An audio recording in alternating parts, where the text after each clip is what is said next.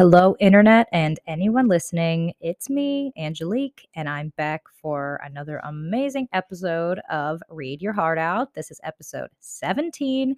And once again, I know it's been a while, but I am back because I felt the call to come speak to you guys about, no surprise, another old book. This one was published, the full volume was published in 1867. It came out in separate installments in 1866, but finally all together in 1867. And instead of doing a French book or a British book with names and places that I am terrible at pronouncing, I decided to make it even harder on myself and do a Russian book with names and places that I have trouble pronouncing.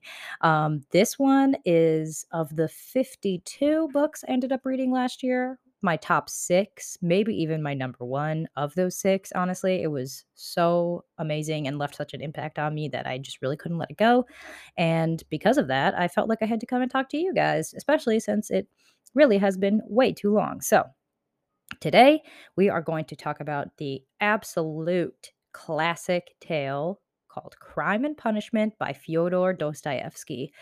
I know people have been feeling some type of way about Russia, but again, this man wrote this book in 1867, so I don't think it has anything to do with us at the current moment, and I don't have any issue with talking about Russian literature because I'm not weird. So, we're going to talk about Crime and Punishment by Fyodor Dostoevsky. It's probably going to be a bit of a long one because the book is a bit meaty, and also I want to get it right. So, I'm really going to take my time, especially with pronunciations, but stay tuned. All right, so our story's driver is a 23-year-old man named Rodion Romanovich Raskolnikov, and we find him living a very unfulfilling existence in the city of St. Petersburg, Russia. He has a room that he can barely afford to rent. He has a law school career that is a failure and pretty much haunting his past. And because of this, Raskolnikov is wallowing hard as fuck and decides that his life, as of right now, is pretty much worth nothing and just kind of gives up on trying to support himself in any way, whether that be financial or social or what have you. He's isolated, he's antisocial, and he has concocted this get rich quick scheme that may or may not involve capital M murder. And by may not, I mean it most definitely does. Raskolnikov plans to rob and murder an old pawnbroker woman who keeps all her valuables locked up in her house. So, to carry out this plan, he goes to the pawnbroker's apartment and he acts as if he's there to pawn a watch.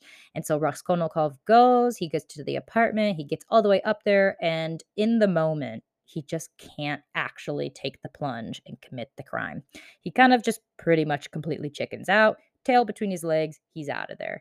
He leaves and does the obvious next thing that there is to do and goes to a tavern. Now, let's talk about Mr. Rodion Raskolnikov because he's an extremely individualistic and introspective character, probably one of the more introspective characters I've ever read in literature.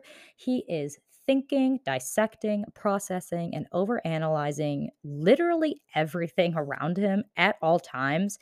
And he's got this worldview, which is it's so bizarre because he's on one hand extremely nihilistic. Like he thinks that there's no point to doing anything and that all the machinations of the world are made against him and other people like him and that there's no point of even trying.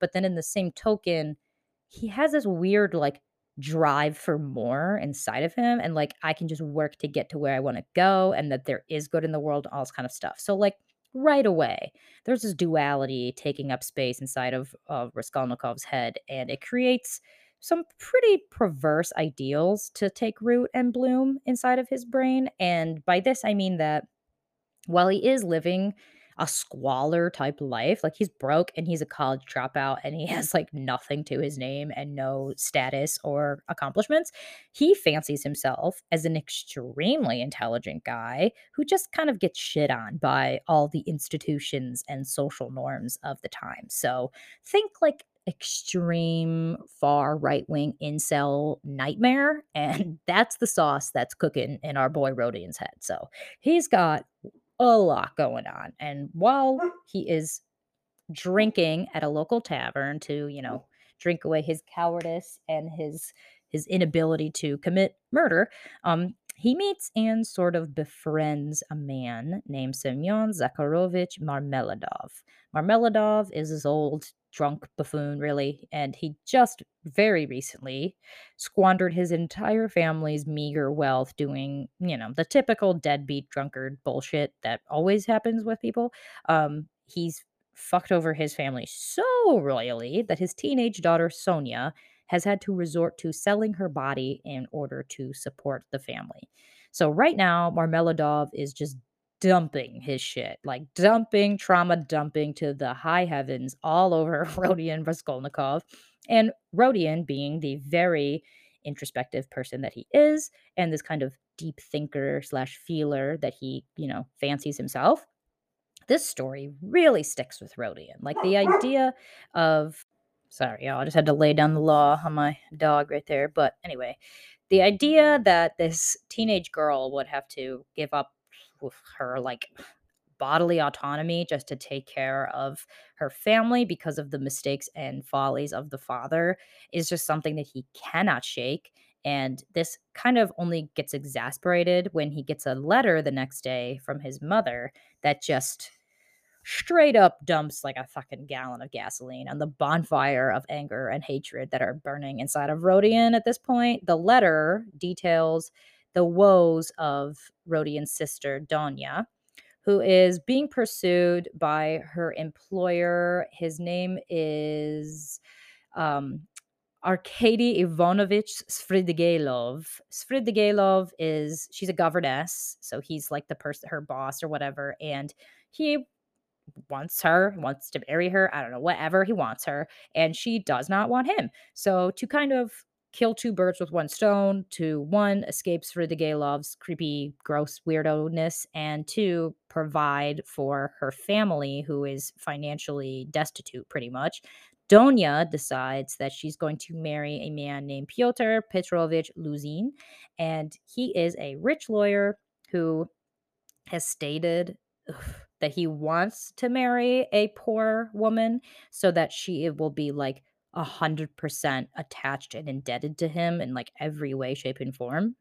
So, a really shitty reason to get married, and also probably not something you'd want to hear for a man that wants to marry your sister. So, getting this letter in the mail, Raskolnikov, he has that story of Sonia in the back of his head, be having to sell her body for her family. And all of a sudden, his sister, Donya, I know the names are very similar, but bear with me, Donya, his sister, she's pretty much selling her life away to marry this guy to do the same exact thing, to take care of her family and to like provide stability for the family. So that letter hits so close to home for Rodion that he kind of just goes nuts. He's going on a tailspin of helpless and intrusive thoughts, and that earlier idea of killing and stealing from the pawnbroker in order to sell off her valuables and make a bunch of money starts to sound better and better and better. It's practically as if the universe is telling him to do it. Like it must be. The people around him and the system he lives under are all compelling him to remove this meager obstacle in the pathway to greatness. Because really, what could this decrepit old pawnbroker do with all that money? Nothing. Just poured it for herself while he, Rodion Raskolnikov, would use that money for good to help his family and to protect his sister and to make himself like a bigger and better person. This is a theme that carries majorly in the big beginning parts of our book, where Rodion thinks that a minor like crime or a sin of some kind can be forgiven and justified if it means that a man can move on and do great things with it. So, like in his head, committing murder is, the most awful sin we could do. But if he uses what he gains from the murder to make himself and the world around him better, then it justifies the murder, which is completely fucking false. But again, he's got a fucking soup of insanity bubbling up in his brain right now. So that's where he's at. And he finally gathers up enough courage to do what he could not do the first time. So he steals an axe and he makes his miserable way to the pawnbroker's apartment. He's retracing the same steps using the same tactic as the last time, where he pretends like he's there to pawn off something and all this kind of stuff. And he makes it all the way in up to the apartment and finally, somehow, finds the strength to deal the killing blow. Unfortunately for him, he didn't take into account that the pawnbroker's half sister was staying with her at the time and that she pretty much walks in as the murder is being committed, like kind of just immediately after it happens. So Rodian's like, oh shit, okay. And he has no choice but to add collateral damage and kills the half sister as well. So, holy crap. Rodian is essentially a man of big talk and little action. So, to actually kill the pawnbroker and also kill her half sister has him completely losing his shit. Like, he can think of things all day in his head, like he's got these ideas spinning, but to actually murder these women with an axe and then like now what? He's just like standing in this apartment with these two dead women everywhere. He's so frazzled. He just grabs like a handful of valuables and books it. As he's walking out, like trying to head out of the apartment, he barely makes it out because people heard like a ruckus and they kind of came up to look. And so he like hides in this empty apartment while people go up the stairs to the new one and then like dips out right after them. So, like, by the skin of this guy's motherfucking teeth, he makes it out of this apartment and books it back to the safety of his room. And that concludes part one of our novel. At this point, he has murdered two people and he's stolen like three things because he was so fucked up from the murder that he just like grabbed whatever he could and booked it out of there without really thinking of it. And so now he is back in his apartment and having to deal with the aftermath of that fatal blow. Okay, so part two begins with a practically delirious Rodian who had managed to stash away the meager goods he'd stolen from the now murdered old pawnbroker woman and then promptly passes the fuck out because obviously he went through a very major ordeal. The next day, it just keeps getting worse because he wakes up to a police summons in his name and just starts to shit absolute bricks, pushing his semi mad brain one step closer to going fully fucking mad. So he goes to the police station, and once he's there, he learns that the summons was merely just a debt notice from his landlady. So, phew, something he can obviously just avoid very easily. Who needs to pay back debts? But while he's in the police bureau, he overhears the other officers talking about the murder and his brain just cannot take another fucking moment of this tense agitation. And so he passes out again, right there in front of a room of cops who are discussing the murder he committed. So just a bit weird, just a bit suspicious. And when Rodian comes to, he sees the probing and questioning looks in the officers' faces and gets the hell out of there because he realizes, ooh, I just made a show of myself at a time when I should probably be laying as low as I possibly can. So Rodian is fully, fully losing his shit at this point with like a kernel of sanity left to his name and fearing that he just tipped off the police because of his fucking fainting spell. He takes all the stolen items to a random empty field that he finds and buries them under this big rock that, theoretically he can find again to come back and get the items and sell them. After he's already buried them, he realizes that he literally never looked to see what he stole. Like his sins are now literally dead and buried. And he doesn't even know what he managed to get out of the whole ordeal. Like how much money was in the purse that he stole? What was he even like? It was like he did the whole thing for nothing. So the whole motivating factor behind this crime was financial and obviously selfishness and pride and ego and all those good things, whatever. But he didn't even look through the shit that he stole from the two people that he killed for. So, oh my God, with a brain that's like practically melting with each step that he takes, he decides, because, he has fucking worms for brains at this point, to visit an old friend from his university days, Dmitry Prokofyevich Razumikin. Oh man, I'm so sorry. Razumikin, his friend, looks at Rhodey and is like, "Oh my god, you are like, to put it mildly, unwell." Like he's clearly looks sick, is acting sick, losing his shit. And Rodian, who doesn't want to cause like any more of a ruckus than he already has, he just dips and finally makes it back to his apartment and falls into a long, prolonged state of delirium like the minute he makes it back. It doesn't end. He doesn't emerge from this delirium until several days later, and he finds that in that intervening time, his friend Razumikin, who he went to go visit, had been like taking care of him. He tracked him down and he'd been kind of nursing him and all this kind of stuff. And Raskolnikov, who's still like very feverish at this point, he's listening as a conversation between Razumikin and the doctor talk about like the status of the police investigation into the murders. So like these murders are being talked about all over town. He really can't escape them, and he didn't think that through. He didn't think a lot through, but he didn't think that through specifically when he committed it. But he finds out through this conversation between his friend and the doctor that a serf called Mikulka, I don't know the full name, um, who was working in the neighboring like apartment at the time, was detained and is being questioned, and all of the old women's clients, the old pawnbrokers clients, are now being interviewed. So this is all going on. Like the minute he comes out of his stupor, he's kind of thrust right back into worrying about the crime that he just committed and being a little bit kind of freaked out by that.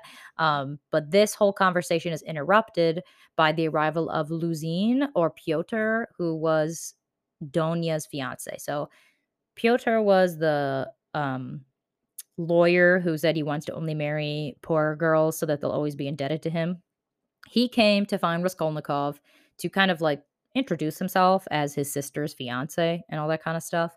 But Raskolnikov, who already has like these preconceived notions about how awful and terrible Pyotr is, deliberately insults him and kicks him the fuck out of his house. He's like, get out of here. And at this point, he's just kind of like, everybody get the fuck out. Like he tells everybody to leave, like, get out of my place. I need to be alone, blah, blah, blah. And he himself sneaks out of his apartment because he's also being tracked down by his landlord, like that police summons. Like he hasn't paid the rent for his apartment. So like all these people are looking for him for like all different reasons, whatever. He's fully fucking losing it and up against the ropes.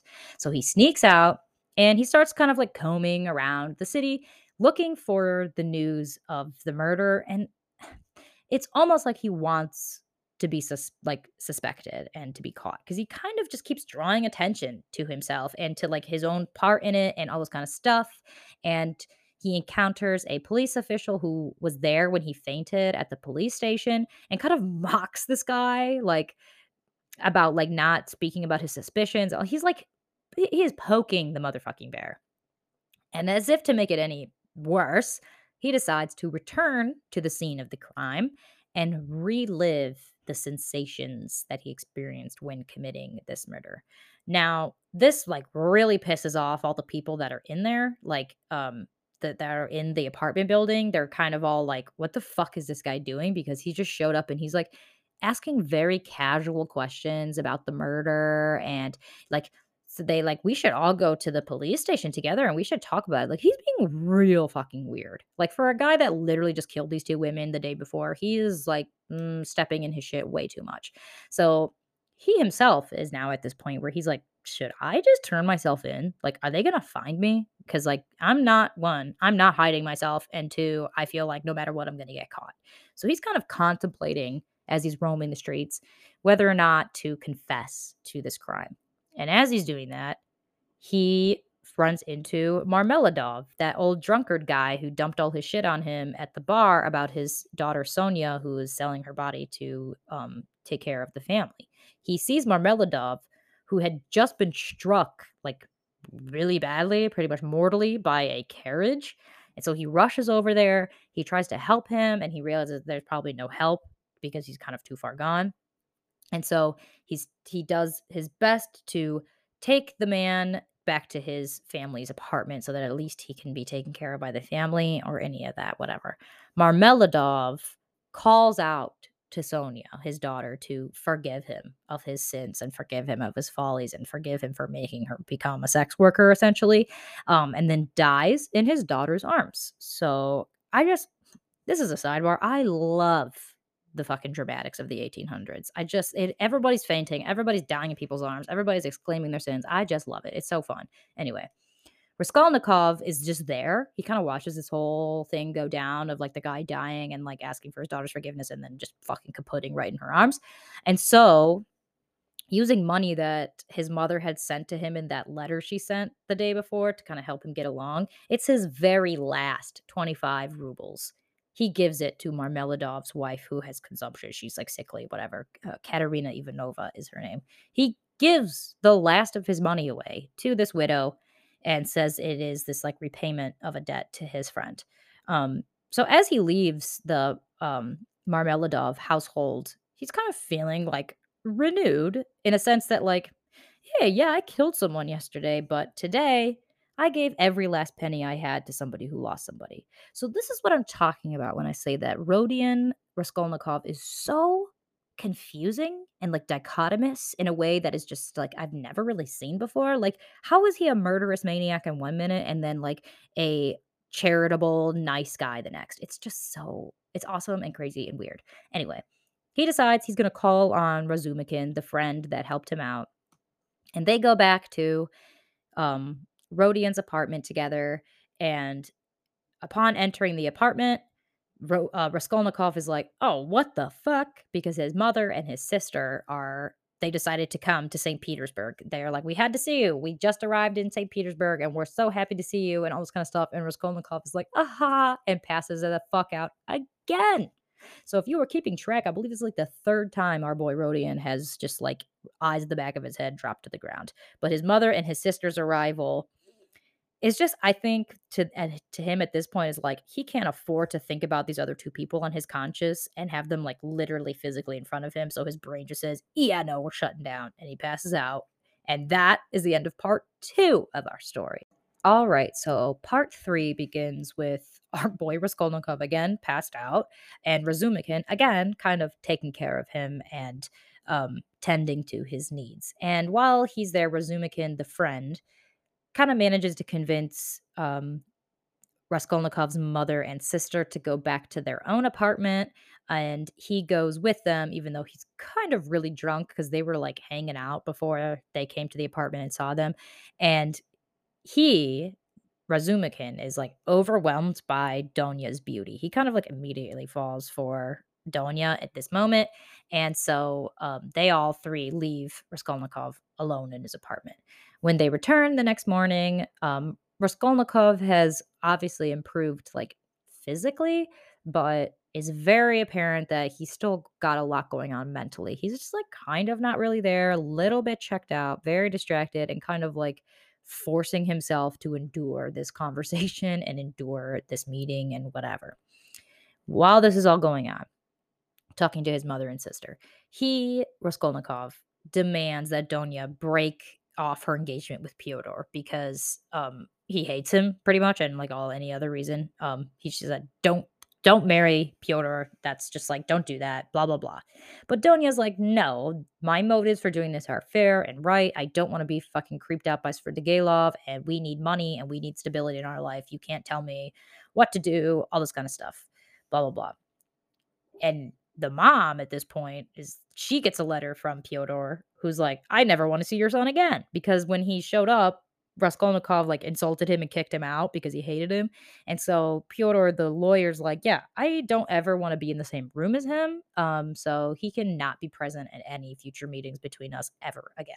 And he also totally snitches on Raskolnikov and tells his mother that he saw him give away the 25 rubles to a single woman of ill repute, which was Sonia because she's a sex worker. So he tells on Raskolnikov and he says, I never want to see him again and all this kind of stuff. And Donya, who I love Donya, she's like, y'all are acting like fucking idiots. I don't care. There's going to be a meeting, and you, Pyotr, my hu- fiance, I just lost the word, and you, Raskolnikov, my brother, are both going to be present, and it has to take place, and I don't care what you guys are going to say.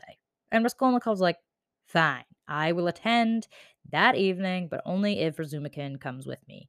And so Raskolnikov and Razumikin are like, fine, we can go. We'll see you tonight. But surprise, surprise, who suddenly appears at Raskolnikov's door? None other than Sonia, the woman of quote unquote ill repute, even though she's not. And I absolutely love Sonia. Like, I love Donia. She's awesome. Sonia is my heart and soul. I fucking love her. I would die for her. She appears at the door and she's kind of like, "Oh, sorry, I didn't mean to like intrude, but like you gave me your address last night when you left the money and I just wanted to come and invite you to attend my father's funeral because like you helped us out in his last moments, all this kind of stuff, blah blah." So as she leaves, Raskolnikov's like, "Wait, I give me your address. I will come and I will visit you soon. Like, don't come back and look for me, all this kind of stuff. I'll come to you." Whatever. So at this point, Raskolnikov's kind of like, I'm not going to be able to avoid dealing with the fallout of this crime. Like, I'm probably going to get interrogated and interviewed. So I'm going to get one step ahead of that. And he asked Razumikin to take him to see the newly appointed detective who was investigating the murders, a man named Porfiry Petrovich. And upon meeting, Raskolnikov was like, "Oh no, he knows I did it." Like, he can tell right away that Porfiry knows he's the murderer. And Porfiry, who was just kind of discussing the case with that one cop that Raskolnikov mocked earlier, just like, Raskolnikov's such an idiot. He kind of adopts this like very ironic tone during the conversation, this very knowing tone. Like, he's holding back the cards that he knows he can play at some point. And this kind of like gets way under Raskolnikov's skin because Raskolnikov, being the law student that he was, he's like educated. He didn't finish law school, but he has like an educated esque mind. And he has written a few articles in his time about random things. And one of those articles is called On Crime. And in that article, he suggests that theme that we mentioned earlier about how men of genius and of benediction and good things have a right to kind of quote unquote step across legal or moral boundaries as long as those boundaries are only an obstruction to like the success of that man. So like if you're a good person, if you're like a genius and you do something bad, it's okay as long as that is allowing you to do better in the meantime, which we already discussed is fucking false. But Raskolnikov is like, no, no, no. I stand by my ideals, defends himself skillfully, but is very alarmed and really fucking pissed off at like Porphyry's very insinuating tone. Like, you mentioned this in your article, and it seems like you also may have killed someone, like kind of putting two and two together without necessarily putting two and two together. And so at this point, they decide, yeah, an appointment is going to be made tomorrow. Come in for an interview. Um, this is like Raskolnikov's worst fucking nightmare, but he leaves Razumikin and his mother and sister. He's like, I gotta be alone. You guys gotta go back to your own apartments. Leave me alone. Shit's like kind of hitting the fan for him at this point, whatever." And on the return to his own building, he sees this like old, weird, random guy who's like making inquiries about him. He's like asking around for Raskolnikov, asking about his day, all this kind of stuff. And Raskolnikov tries to find out like what he wants and like what he's doing, but the guy like has only said one word, and that's murderer, and then he walks off. So Raskolnikov's like, "What the fuck?" Freaking out, like scared shitless. He goes back to his room, locks himself up, and he's like overanalyzing and overthinking everything up until this point now, and then finally falls asleep. But when he wakes up in the next morning, because it just never ends for our boy Raskolnikov, when he wakes up the next morning, there's another random ass man outside, but he's a little bit more put together, a little more aristocratic, nice looking.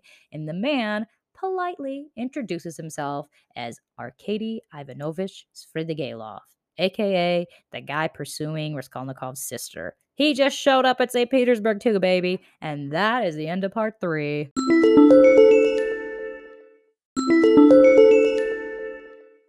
So, part 4 opens up with this kind of like conversation between Svidrigailov and Raskolnikov. Svidrigailov's kind of just like, very amiable, just kind of all over the place, speaking, speaking, speaking. Raskolnikov's just like very like terse interjections to this conversation. It's not an ebb and flow, it's very one sided. And through this conversation, Svidrigailov claims that he's no longer seeking any romantic connection with Donya, and that he wants like, even though he doesn't want to be with her, he doesn't want her to marry Luzine. So he's trying to stop her from marrying Pyotr, um, the lawyer, um, and offers her, Donya, 10,000 rubles, which is like, dude, why would you do that? Raskolnikov is of the same mindset. And he's like, no, I'm not going to let her take that money. And I'm not going to let you see her because you're a fucking creep. And all she does is talk about how she doesn't want to be around you. But Svidrigailov mentions his wife, which I forgot to mention that he was married. The guy that she was a governess for, that Donya was a governess for, it was a guy. He had a wife. Like, he was married and he was still creeping on Donya, which is another reason why she had to leave. But the wife, ooh, unexpectedly dies. Don't like that. And so the wife supposedly left 3,000 rubles to Donya in her will. So, as of right now, at the end of this conversation, there is a possibility that Donya could walk away with 13,000 rubles if she does not marry Pyotr. And that's just like this double edged sword because it's all coming from Svidrigailov, who is definitely doing things not from the kindness of his heart necessarily. So, uh, that night, because Raskolnikov is meeting with his sister and his mother and Pyotr, even though the two men don't wanna be in the same room as each other, they finally do, whatever. So, when he gets there, Raskolnikov tells them immediately about Svidrigailov and, his just, like, awful character and, like, the fact that he's in St. Petersburg and that his wife unexpectedly died and that 3,000 rubles were left to Donya and all this kinda stuff. Um and Donya's like, "Okay, we gotta figure all this out." But the whole time, Pyotr, like, can't even give a shit about Svidrigailov because he's like, "Why do you want me to fix things with your brother?"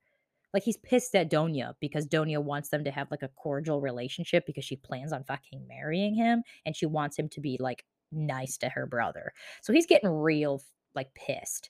And Raskolnikov's like, our boy has like no impulse control. He's also getting pissed because Pyotr is kind of just like talking open shit to him right in this room. And Raskolnikov's like, hey man, why did you like throw those implications and all that slander at me in that letter you wrote to my mom? And Pyotr is like, oh, you want to bring that up? And he goes full on, just becoming extremely reckless and explosive and just really showing what kind of like how much of a piece of shit he really is. Like, he just could not control his anger. And Pyotr thinks that he's better than all of them because he's richer and more successful, quote unquote, than this whole family. And so Donya is like, oh, fuck no. You can leave and never come back. So, whoa. Donya literally breaks off the marriage with Pyotr. And now all of a sudden, she is free and has significant capital to her name if she takes up Sergeyev's, like, proposition, that kinda thing, and so the whole family kind of, like, really excitedly is like, "Oh my god, we can, like, live a normal life because we're gonna have money and we're not gonna be fucking broke as shit," and all this kinda stuff, but Raskolnikov, because, homeboy doesn't know how to be happy and he doesn't know how to take things as it comes, he just, like, gets up all of a sudden and he's like, "I have to go. I have to leave. You'll probably never see me again. Goodbye. You, Razumikin, I need you to take care of them for the rest of their life. Goodbye," and he leaves and all this dramatics. Like, it like literally came out of nowhere. And his mom and his sister are like, wait, what? What do you mean? We're never gonna see you again? Like, blah blah blah blah blah. Partially, like Raskolnikov, A, probably thinks he's gonna get caught anytime soon, and B, like, can't handle that fact that like Donya is still providing for the family, even though she doesn't have to give up the rest of her life, and she's, like, a more stable, reliable person in the family than he ever will be, even though he's the man of the family, those kinds of things. So, after he leaves, he proceeds to Sonia's place, and she's so happy. She's like, "Yay, I'm glad that you're here, but you're kinda acting fucking crazy because he just came off of this huge, like, fight and blowout that happened with his family and with all this other kinda stuff, and, um, he starts asking Sonia kind of all of these questions about her situation and like her mother and the children and how she's like having to take care of them and all this kind of stuff. And through their conversations, he realizes that Sonia, the only reason she's really able to like get up every day and live her life is her love and faith in God. Like, she is extremely pious. This is the thing that keeps her breathing and living every goddamn day. And she tells Raskolnikov that she was actually friends with the half sister that was murdered, like the pawnbroker's half sister that was murdered. They were actually friends, and that the half sister was the one that gave Sonia a cross and a copy of the Gospels, and is like kind of a influential character in Sonia's religiousness and piousness. And so, like, Raskolnikov's like, "Well, fuck," because he's, like, kind of, like, very intrigued by Sonia, and so learning this, he, like, realizes that he inadvertently caused her pain that he would not have wanted to, and so he appeases her and lets her kind of read out the story of the raising of Lazarus from the Gospel of John, and she's just like a passion explodes out of her. And he sees that like all of her fire and intensity is revolved around God and the church, and his fascination with her, which like truthfully began like the minute he heard her father speaking of her in the bar, just increases. And in that moment, he decides we have to face our futures together. We are meant to face the futures together. And he's like, I have to go, but I will come back tomorrow and I will tell you who killed your friend, the half sister. I'll tell you that.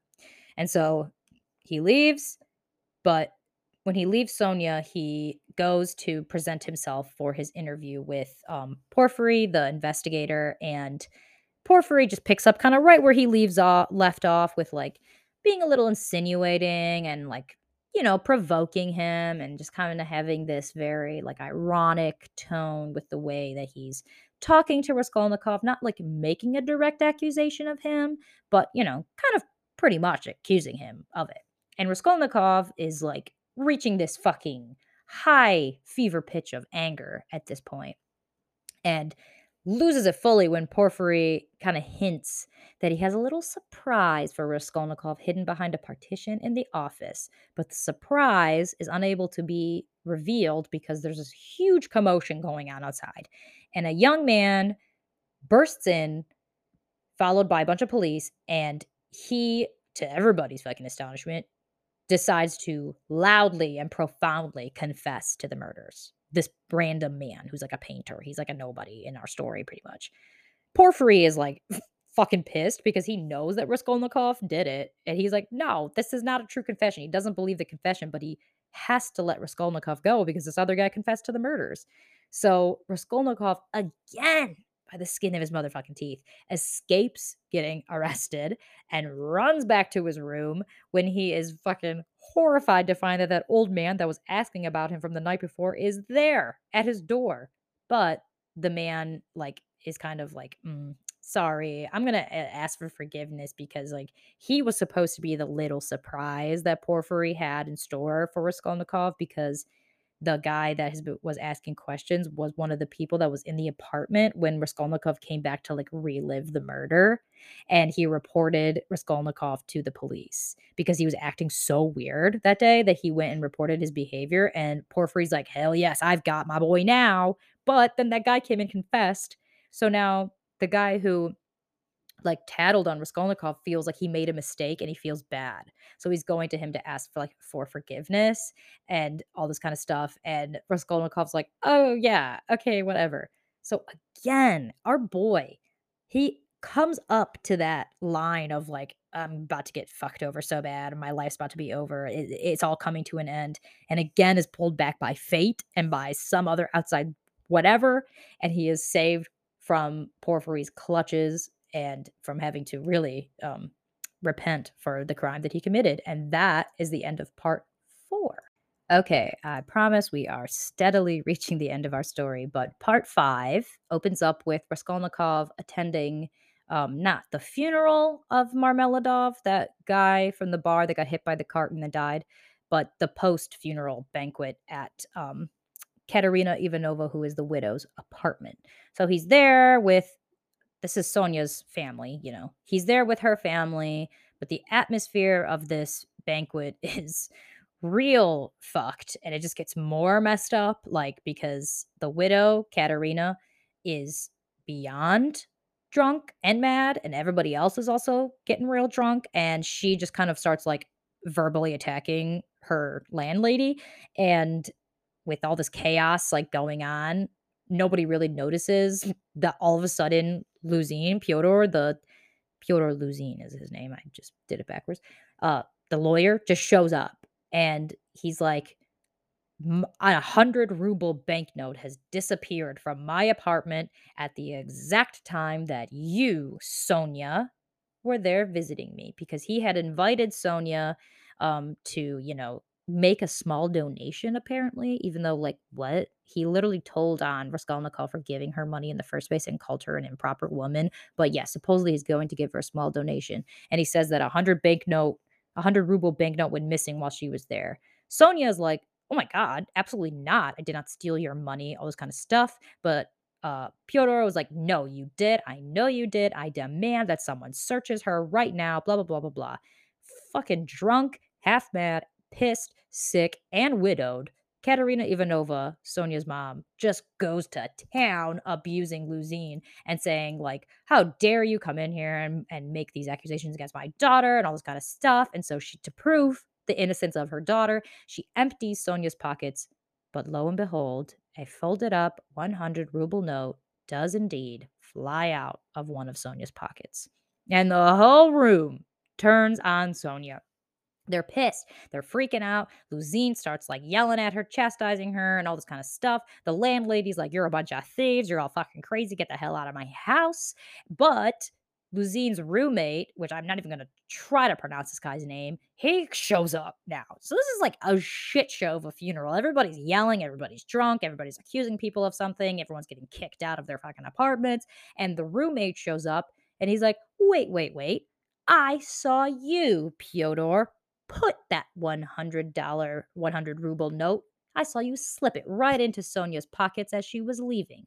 But he didn't say anything because he thought that Pyotr was being nice and that he was trying to give her the money without making her feel like a charity case. But in reality, he wanted to, get back at Raskolnikov for like embarrassing him and pretty much having his engagement ended because of like the shit that he said and because of the accusations that Pyotr made when it came to Sonia. And so Raskolnikov steps in. He's like, "Yeah, and this is why he did it," and lists off all the reason. And so everyone is like, "Oh, well then, fuck you, Pyotr," and they all turn on Pyotr now. So Pyotr is discredited, but Sonia is like fucking traumatized because all of a sudden she had mob anger like directed at her, and she was accused of stealing, and her dad just got fucking killed. Like this poor girl's going through it, and she's like, "Oh my god," and runs out of the apartment. Raskolnikov obviously follows her because his only real connection to this family at this point is Sonia more so than Marmeladov ever was. Um, Back at her room, Sonia's room, Raskolnikov kind of talks about how like easy it would have been for Pyotr to just like destroy her whole life and her whole reputation and also the lives of her family, like her mother and her siblings, and saying all this stuff as in like these people with all the connections and power and money in the world, like they can do whatever they want to us and they don't even care and all this kind of stuff. And he's just kind of like trying to butter her up pretty much to finally confess to the murder of the pawnbroker and her half sister, who, remember, the half sister was actually Sonia's friend. So he confesses to the murders, and while he's doing it, he tries to like explain himself and explain his motives and that whole reasoning behind like like a bad act being justified for a good reason and all this kind of stuff. And Sonia is like horrified. I mean, she's horrified because this guy that she's kind of had this weird connection with just confessed to killing two people, one of which being her friend. But then she's also horrified by like Raskolnikov has been just like eating away at himself since this crime was committed in like the most self-destructive, bizarre ways. Like he clearly wants to like get this like burden of sin and crime off of himself. And so Sonia tells him, like, you have to go to the police. Just like turn yourself in. Even if you go to jail, at least your soul will be like repented from you confessing to the crime. And so While this conversation is happening, that one roommate that showed up to claim that Pyotr had, like, framed Sonia, he shows up and he's like, "Hey, the landlady kicked out your mom and the whole family, and she's, like, gone full-blown cuckoo for Cocoa Puffs." They find her in the street surrounded by people, completely fucking crazy, completely insane, and she's trying to force the remaining children of the family to, like, street perform for money. It's like, the mom has lost it. Her sanity is gone, and she's also, like, very sick, remember? So she's practically about to die, not just from her illness, but now from the madness that she's experienced. So they finally managed to wrangle up the family and wrangle up Sonia's mom and bring her back to Sonia's room, where she's extremely distraught and raving and dies. Oh, so Sonia is now orphaned. The mother just dies of, like, honestly, a broken heart, losing her mind, all that kinda stuff. Um, but to Raskolnikov's surprise, to fucking everybody's surprise, to my surprise when I read it, Svidrigailov, the fucking creepo weirdo who wanted Donya, he suddenly shows up and he's like, "You know what? Instead of giving Donya the 10,000 rubles, I'm just gonna take it and I'm gonna make funeral arrangements, and then I'm going to make sure that all of these kids get put in good orphanages." And Raskolnikov's like, "What the fuck? Why would you do that? Like, what are your motives here? That's just like seems like it wouldn't be something you would want to do." And Svidrigailov just starts laughing and decides to reply with a direct quote of the same exact reasoning for why Raskolnikov committed the murders he did. Because Svidrigailov, little did we know, was renting the rooms right next to Sonia and heard the whole thing. He heard the whole confession. So Svidrigailov knows now that Raskolnikov had killed these two women, and he uses the same justification for what he's doing to help out the family, but, like, kinda flipped on its head, you know? But oh my god! So now 2 people know the truth, one of which, like, Sonia wouldn't have done anything to him, but, like, Svidrigailov's kind of like this antagonistic guy to Raskolnikov, and now he knows his secret, and that is how part 5 ends. Okay, so part 6 and the final part, besides the epilogue, which is short and sweet. Part 6 begins now with Svidrigailov in full awareness of Raskolnikov killing the 2 women. So the only 2 people who know now are Sonia and Svidrigailov. And Raskolnikov hears that Donya, his sister, has become super troubled and distant after she received a letter from someone, and they don't know who it is, but the letter contains this line that says, like, they know her brother's secret, quote unquote. Who? At the same time that Raskolnikov's hearing all this, he also hears, to his astonishment, that Porfiry, the detective, no longer suspects him of the murders. So as soon as Raskolnikov is about to set out to find Svidrigailov, who is now pretty much the only person that will get him arrested at this point, because if the investigator doesn't think that he's the murderer, then who else is going to, like, send him to jail? It's not going to be Sonia. So, like, Svidrigailov's the last puzzle piece. Porfiry himself appears and kind of, like, asks to chat. So they're chatting, Raskolnikov and Porfiry are chatting. Throughout the whole book, they've had this very awesome cat and mouse like relationship with each other, and it's kind of coming to this conclusion now. And Porfiry kind of apologizes for his, like, teasing behavior before, and kind of, like, wants to explain why and all this kind of stuff. It's, like, kind of find closure with him. Weirdly, Raskolnikov kind of, like, freaks out because he's like, "Oh my god, he doesn't think that I'm the murderer, he thinks I'm innocent," and he, like, doesn't know what to do about that because he spent so much time trying to run away from Porfiry that he's like, "What the hell?"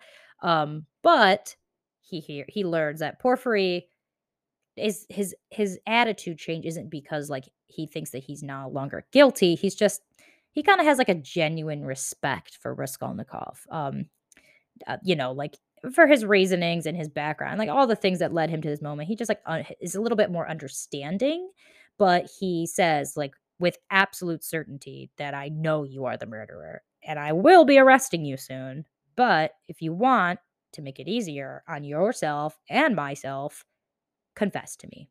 Raskolnikov denies the confession, denies the guilt, chooses to continue his internal and external struggle with the shame and the sin and all this kind of stuff. So Raskolnikov is a little bit confused now because he kinda knows that shit's about to go down, but at the same time, that was, like, a normal, pretty nice conversation he just had with Porfiry, whatever, and he finally finds Svidrigailov at an inn and warns him against, like, going to Donya and telling Donya everything, but it turns out that Svidrigailov, has in fact already arranged to meet Donya and threatens Raskolnikov with going to the police and all this stuff, but Raskolnikov is like, I don't care. I'm about to be arrested anyway. So, like, who cares? He follows Svidrigailov around when he leaves. And when he finally decides that he's done following Svidrigailov, he turns to go back home and sees Donya, who had been following both of them this whole time. And she is like, okay, you know what? I'm tired of all these people, like, making moves around me and through me and me not being a part of it. So she herself goes and approaches Svidrigailov and demands to know what he meant about her brother's secret. So we find out that Svidrigailov had written a letter, that letter to Donya saying, "Hey, I know your brother's secret, blah blah blah blah blah." And he's like, "Okay, let's talk. Come to my rooms." All this kind of stuff. She reluctantly goes, and he reveals that he had overheard this murder confession. And he's like, "Hey, like, your brother's a fucking psycho murderer, and I'm going to turn him into the police unless you finally be mine." Because, of course, he wants romantic relationships with Donya. He lied to Raskolnikov when he said he was over her. And so he tries to use this as blackmail to get her to be with him, which is like, what a great way to start any relationship, right? Donya, however, badass Donya, she has a gun because she's awesome and she's not an idiot. And she fires at Svidrigailov, but just barely misses him. And Svidrigailov, in like, I think one of the fucking most awesome scenes in the whole book, he just very calmly, very gently says, "Reload that gun and try again." And she's like freaked out by that because, like, at this point, he is so Svidrigailov is, like, so upset that she literally would rather kill him than be with him, so he's like, "Kill me. Like, I don't care. I don't fucking care. You can kill me." And Donya, who is not a murderer like her brother, throws the gun to the side and just, like, crushes Svidrigailov's heart with her pure fucking hatred for him and tells him, and then she leaves. She's like, "I'm outta here." So she tried to kill him, but couldn't be done, and Svidrigailov is, like, beyond heartbroken and depressed at this point. He finds Sonia, the the woman of ill repute, remember, because I know their names are really similar, so I wanna keep, like, reiterating that. He finds Sonia, whose mother and father were the ones that just died, and now all of her and her siblings are orphans, and he discusses the arrangements that are needed for her siblings and the orphanages. He gives her 3,000 rubles, saying that she's going to need it because Raskolnikov's going to fucking jail, and they're gonna send his ass to Siberia, and if she wants to go follow Raskolnikov to Siberia, she's gonna need some help getting there. And so he checks into some nasty, miserable little hotel, and the following morning goes to a public place and commits suicide. Oh, you knew the suicide had to show up in an 1800s book. Come on now. It's a staple of these stories. So Svidrigailov, our creepy old man, he offs himself because Donya won't love him. Raskolnikov now says, like, he knows his time is up. Whether he goes and turns himself in, or Porfiry comes and arrests him, whatever the case is, or Svidrigailov turns him in, it doesn't matter. He knows this is the end. So he goes and he says an awful, painful goodbye to his mother, but he can't tell her the truth. It's just too much for him to confess to his own mother that he's a murderer. So she doesn't know. But Donya is waiting for him at his room, and he tells her that, "I'm going to the police to confess the murders." And she's like, "Okay, I mean, I can't stop you. I mean, if you did it, you did it. Go confess the murder." So he's on his way to go confess and turn himself in, and he stops at Sonia's place on the way and lets her know, "I'm going to do this and turn myself in. I can't handle this anymore. This chase, this running, all of this. I'm done. I'm turning myself in." She gives him a crucifix because, remember, she's super religious, and, like, this will help you get through the pain, the internal struggle that he's going through, and all this stuff. So Raskolnikov makes it to the police station, and upon entering the police station, he learns of Svidrigailov's suicide. So he realizes, like, oh, well, there's one last person who's not going to be able to turn me in, and he almost decides to like change his mind. Like he's like, "Well, fuck, why should I turn myself in?" He even turns around and leaves the building, but upon leaving the building, he sees Sonia, who had followed him the whole way to the police station, looking at him in just like heartbroken despair, and he decides, "Fuck it." And he turns around, goes back to the police station, and makes a full and final confession of the murders. Whew, my gosh. And now all that's left is the epilogue.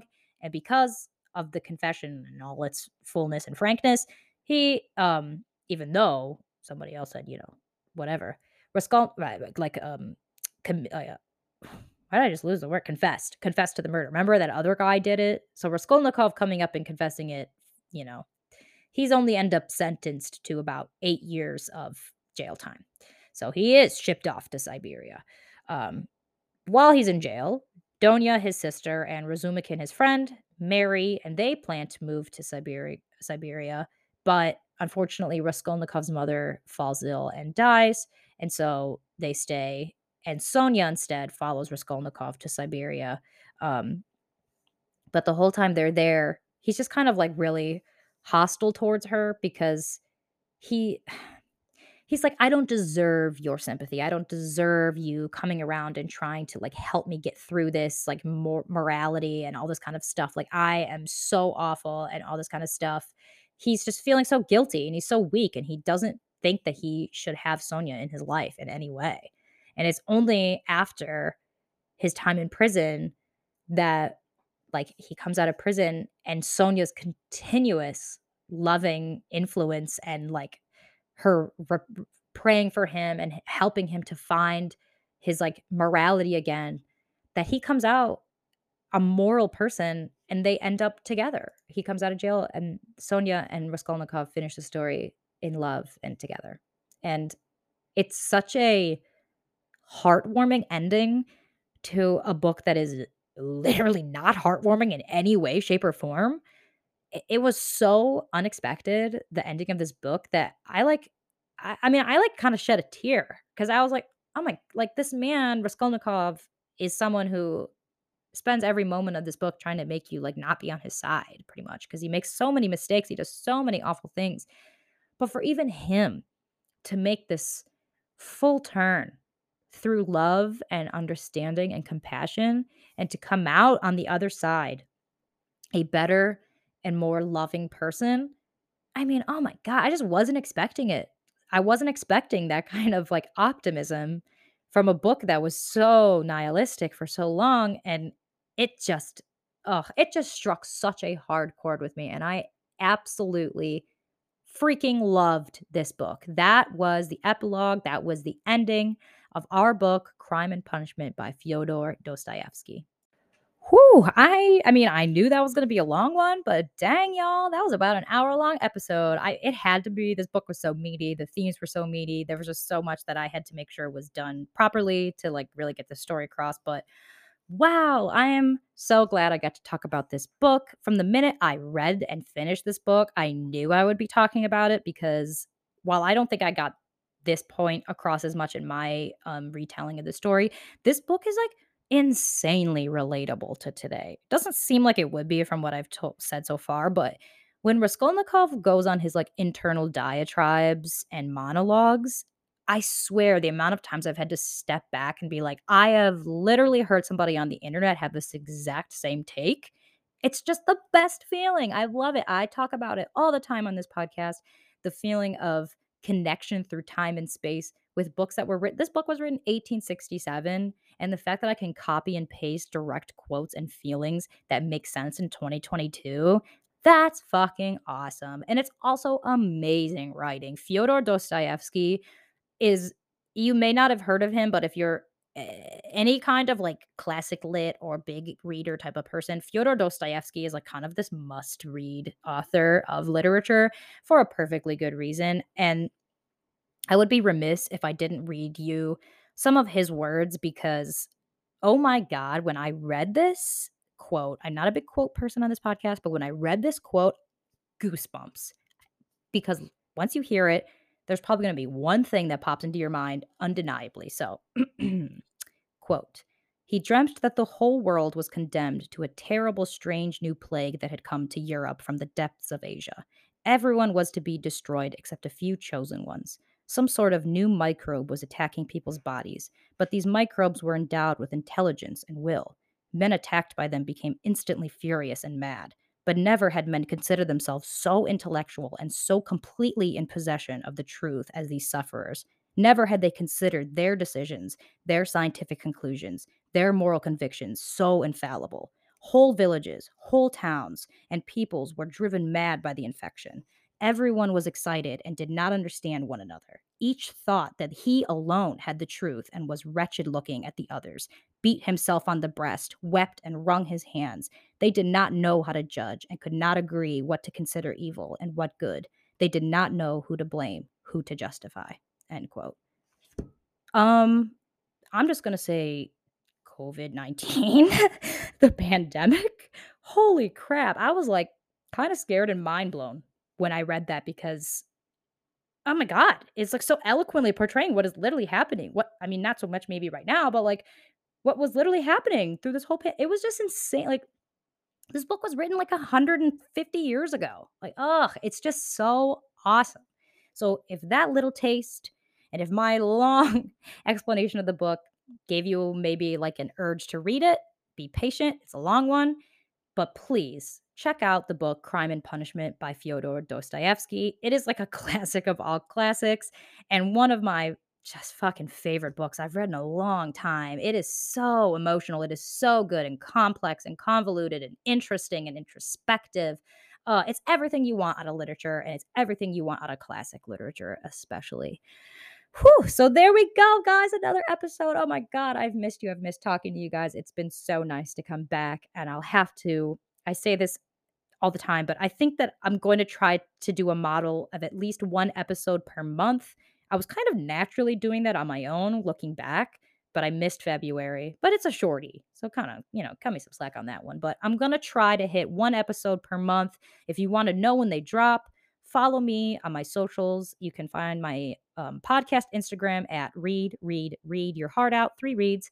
My Instagram is Ange Suris. Follow me, DM me, give me a book recommendation, tell me what you liked, tell me what maybe you didn't like. Like, let me know what your guys' thoughts are. I'm always dying to hear from you and um, always ready to hear what you guys have to say. So, in the meantime, do what y'all always do. Stay safe out there, no matter where you are in the world, especially to my international listeners and my European listeners. I know lots of things are very scary and up in the air right now. So, please stay safe, treat people with kindness, and of course, read your heart out.